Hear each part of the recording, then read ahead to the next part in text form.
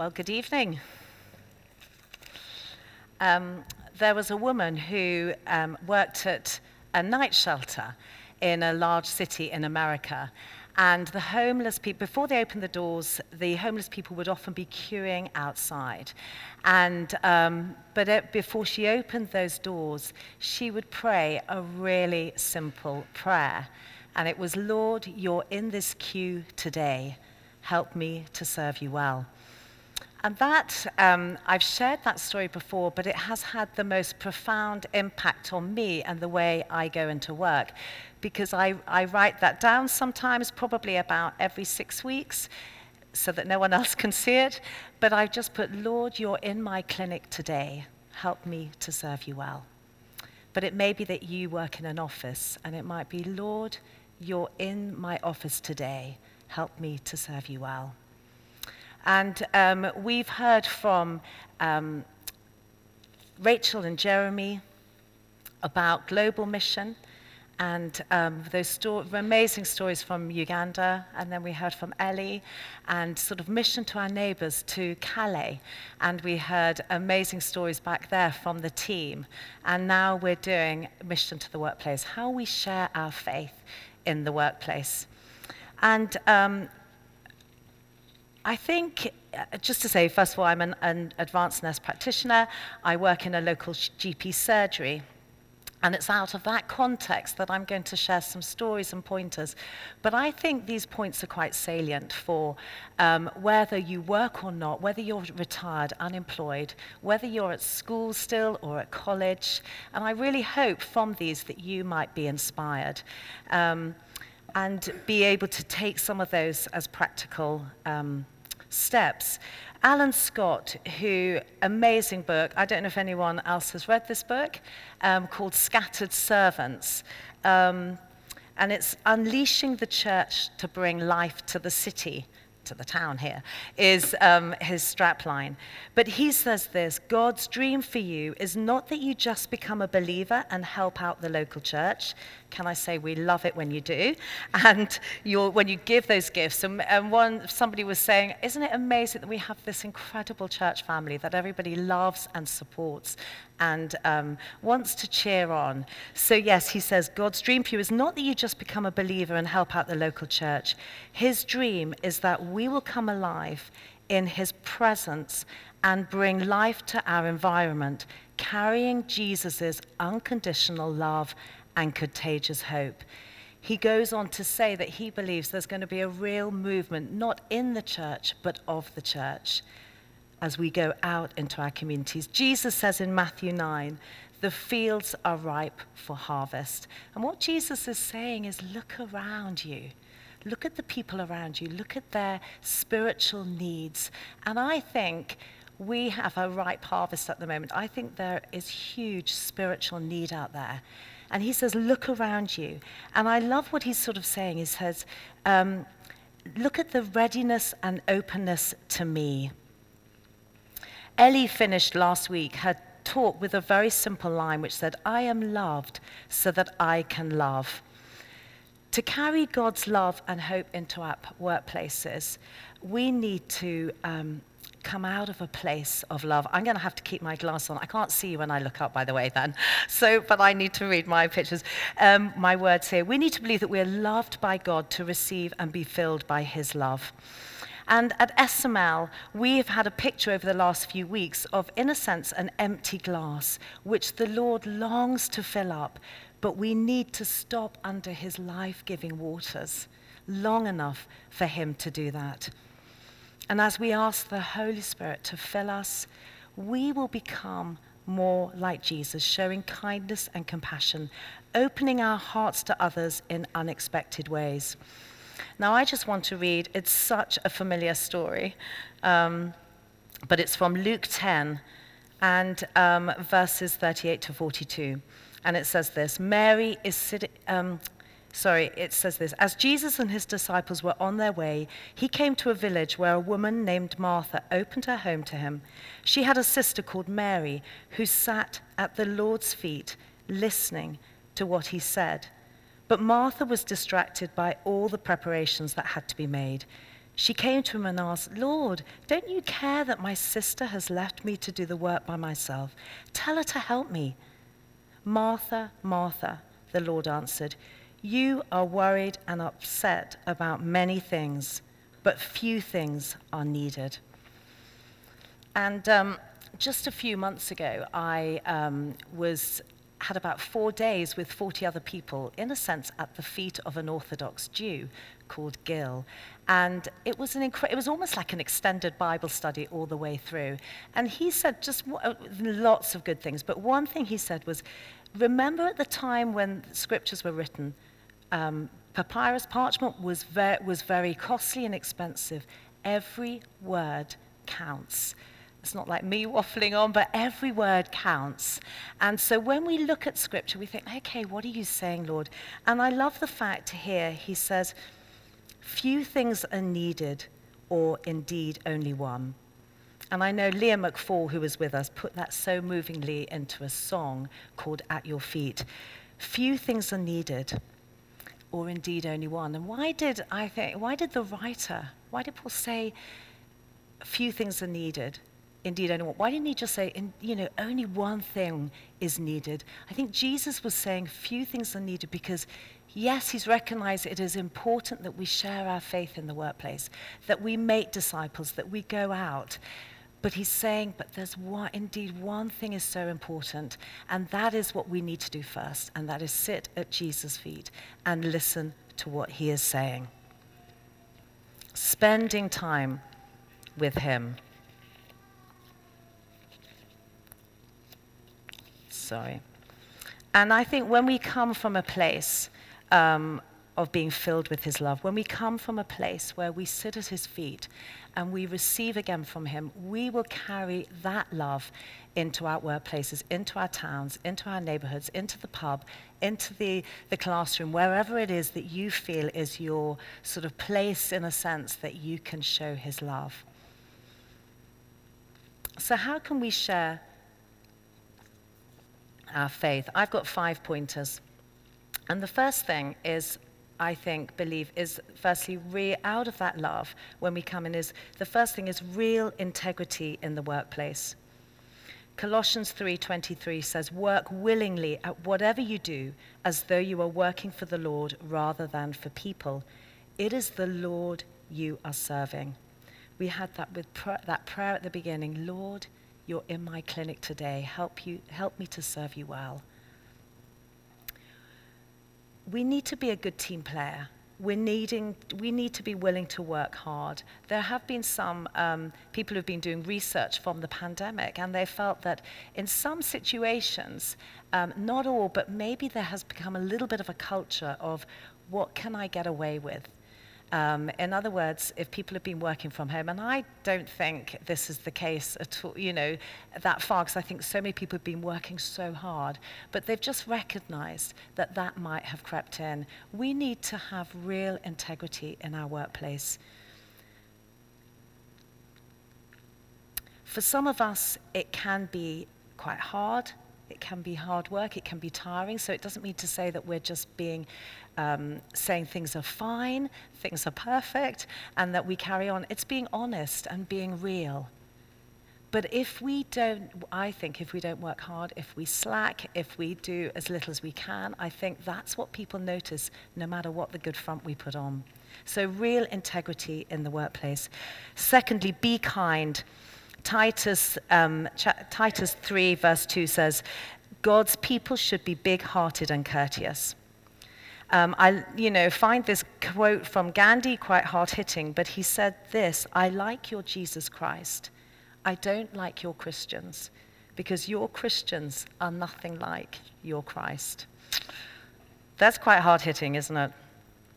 And a lovely medical Christian friend of ours retired a couple of years ago, and he received many cards from patients, particularly thanking him for his kindness. That was the theme which ran through. Kindness matters. I'm really struggling sorting out my papers here. It's this recycled paper it's printed on, that's what I think. It's not so shiny, not so slippery. Be compassionate to those who are struggling. Go the extra mile if that's needed. Ask, is there anything I can do for you? Celebrate the good things which are happening for others. I know for me, life can get quite busy, and I did start to go into work a bit earlier so that I could just spend time with people. But as it's got busy, I'm aware that I can just go in, do my job, and come out again. And if I, and not really have spent time with people. So be kind. Make space, make room for how the Lord might want to prompt you. Thirdly, pray for ways to see how God is moving in our workplaces. In that passage I read about Mary and Martha, it says in verse 39, Mary sat at the Lord's feet listening to what he said. I think before we need to go into work, we need to stop and we need to listen and say, Lord, what are you doing here? Holy Spirit, show me let me hear what you're saying. Partner with him. The part of the kingdom is that God is already at work in our workplaces. He's already at work in our gym. He's already at work in the supermarket, wherever we might find ourselves. And we are just partnering with him. It's not that we're working independently, saying, right, I'm going to do this for you. We're partnering with him. Pursue him. It's interesting, it's a word which we're hearing just a lot recently, but pursue him in what he is already doing, not trying to convince him of the merits of what we're doing. And praying for people. Sometimes the Lord may place a name on your heart, or a work colleague, or somebody that he's wanting to press onto you. And I want to share a little thing. I think Andy shared this in the morning, but when I was 14, I was at boarding school, and I wasn't a Christian, and the Mrs. Wade, who was in fact my French teacher, said, we're going to pick 3 people to the CU, the Christian Union, and which is where the Christians met, and she'd say, we're going to pray for 3 people, and we're going to pray weekly for them. So move on, it's about 5-6 years, and I'm now at a church in St. Aldate's in Oxford, and I've been a Christian for 9 months. I've met Andy, and we're together. And Mrs. Wade, suddenly this woman comes up to me and says, is that Fiona Turner, which was my maiden name? And I said yes, and I recognized her instantly. And she was in tears. She said, I have prayed for you every week since you were 14.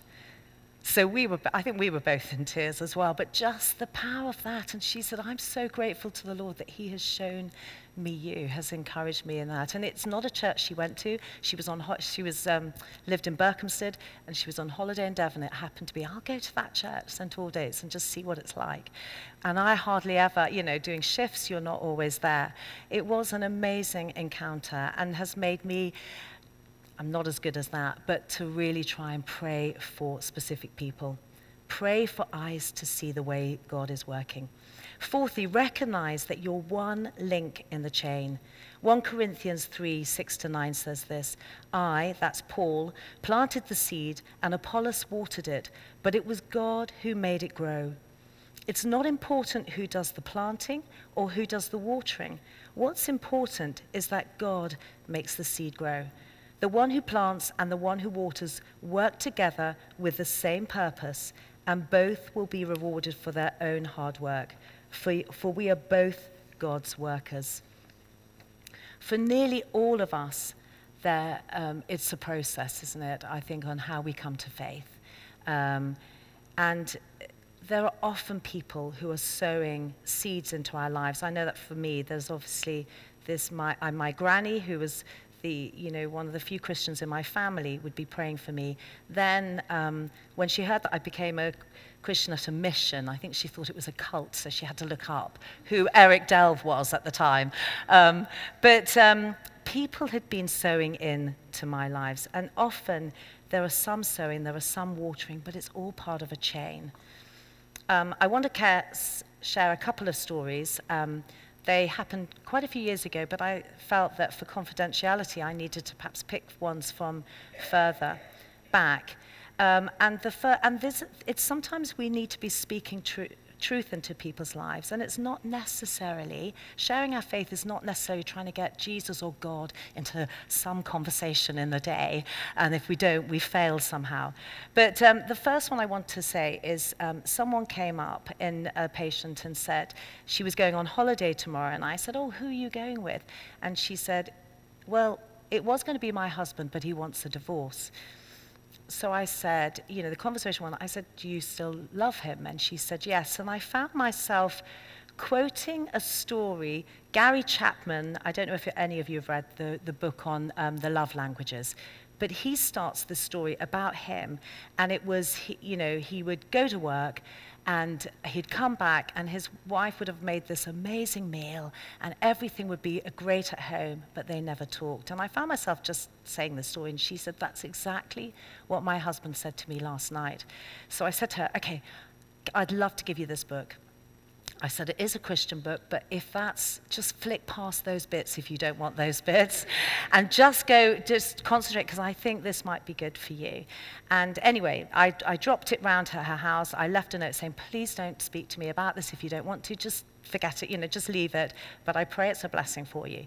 Anyway, 6 months later, a GP said to me, what was the book you gave that lady? And I mentioned the love languages. And she said, because it's really transformed her marriage. And I went back to see this person, and all the way through the previous consultations had all put marriage difficulty, marriage difficulty, marriage difficulty. And anyway, she walked past my room about a year later, and she just thanked me. Thank you for the book. She works for a big organization. She said, I have given that book out to I don't know how many people. And I think, there's not really faith in that, but I think we can be speaking truth into people's lives.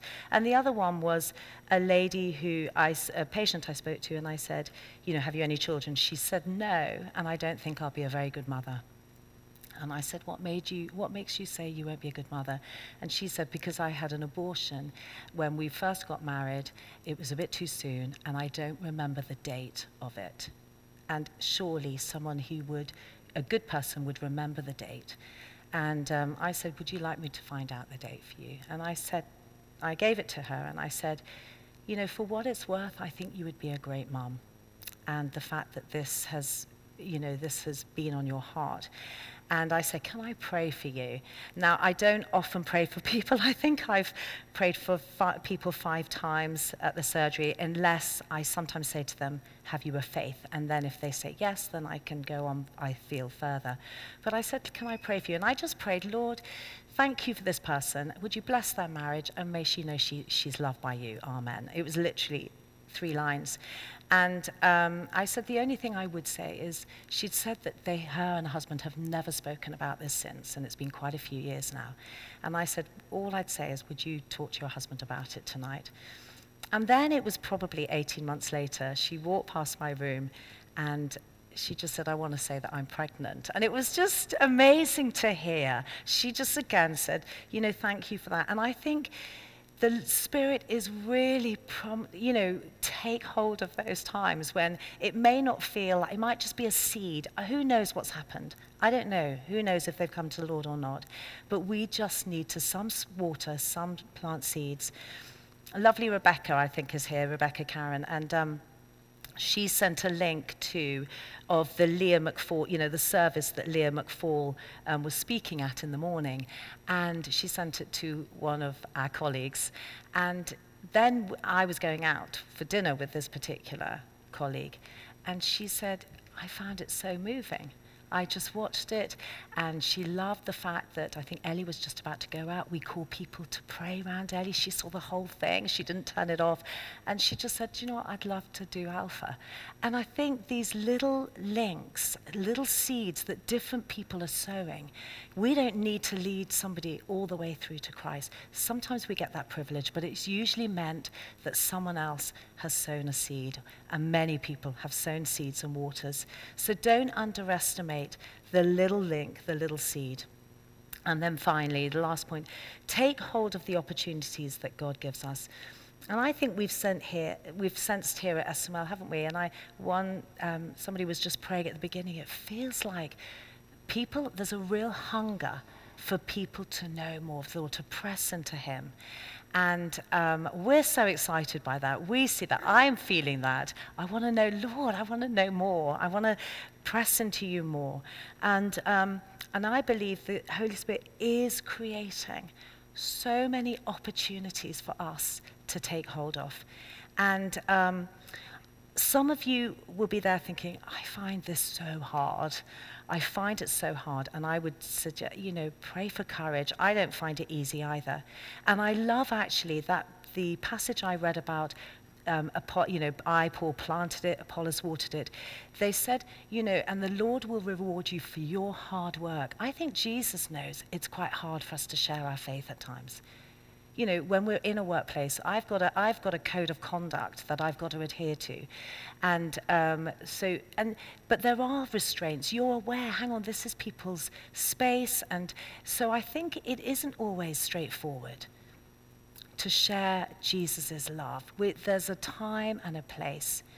I know 2 incidents, one at work when I prayed for a patient. I said, can I pray for you? Yes. And honestly, it was so awkward. She sat there with her eyes open the whole time. And I just felt myself drying up as I was praying, and I just finished it quickly. And who knows, I just asked the Lord afterwards, Lord, forgive me if I didn't hear you, if I've just blow anything away. And then I've had an incident recently. I'm having some treatment at the hospital, really minor, nothing major at all, and it's all really insignificant. But it means I see different nurses. And one of them, I'd seen her twice, and I shared a bit. I just said something about my faith, and that seemed fine. And then just before Easter, I just said something. And do you know what? The shutters came down just like that. It was like that. And I just knew, no way it changed the subject. Hey, so what are you going to be doing? And we changed that. And I just left there thinking, Lord, I just entrust her, and I entrust our conversation to you. And Lord, again, forgive me if I've, stepped over or just didn't hear you. And I think sometimes we need to be aware when we've missed an opportunity. We need to repent. I think it's all very well to say, oh, that doesn't matter. I think we need to say, sorry, Lord, that I missed that. And would you give me courage and strength to step out for you again? I think otherwise I think the devil does use that, and then he says, you're not great at that. You're pretty rubbish at that. You missed it there, so why bother now? And I think, but when we do bring it to the Lord and say, Lord, I'm so sorry, I missed that. I know you asked me to do that, and I'm really sorry, and will you help me again? Let's not give the devil any access when we've done that.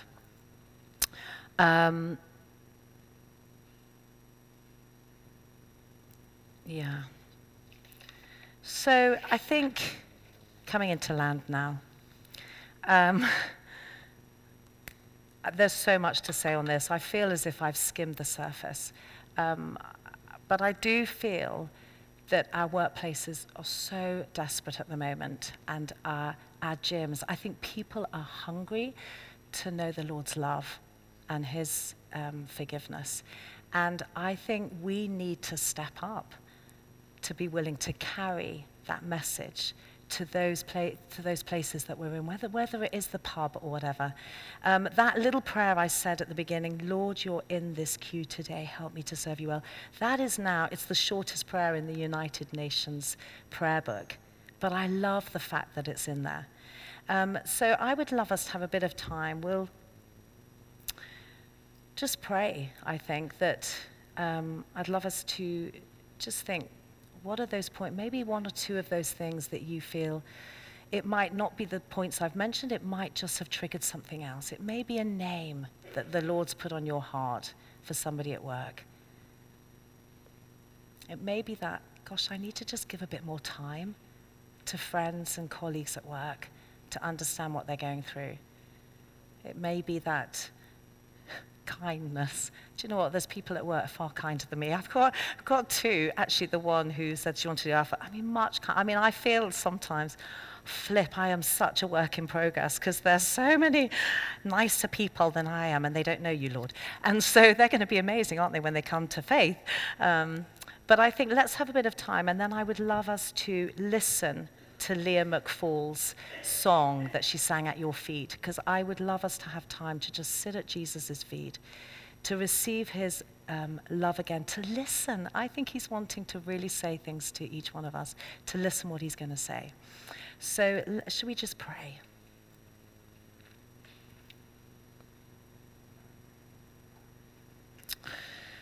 Lord, the harvest is ripe. We know that. And you long for us to see people as you see them, to carry your love, your hope into our workplaces, into our classrooms. And Holy Spirit, would you come, and I pray, would you seal in us what you are just prompting us to do or say or to think about.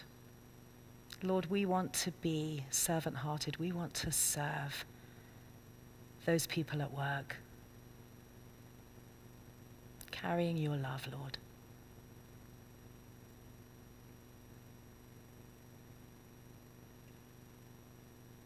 Lord, give us eyes to see, I pray. Give us ears to hear you.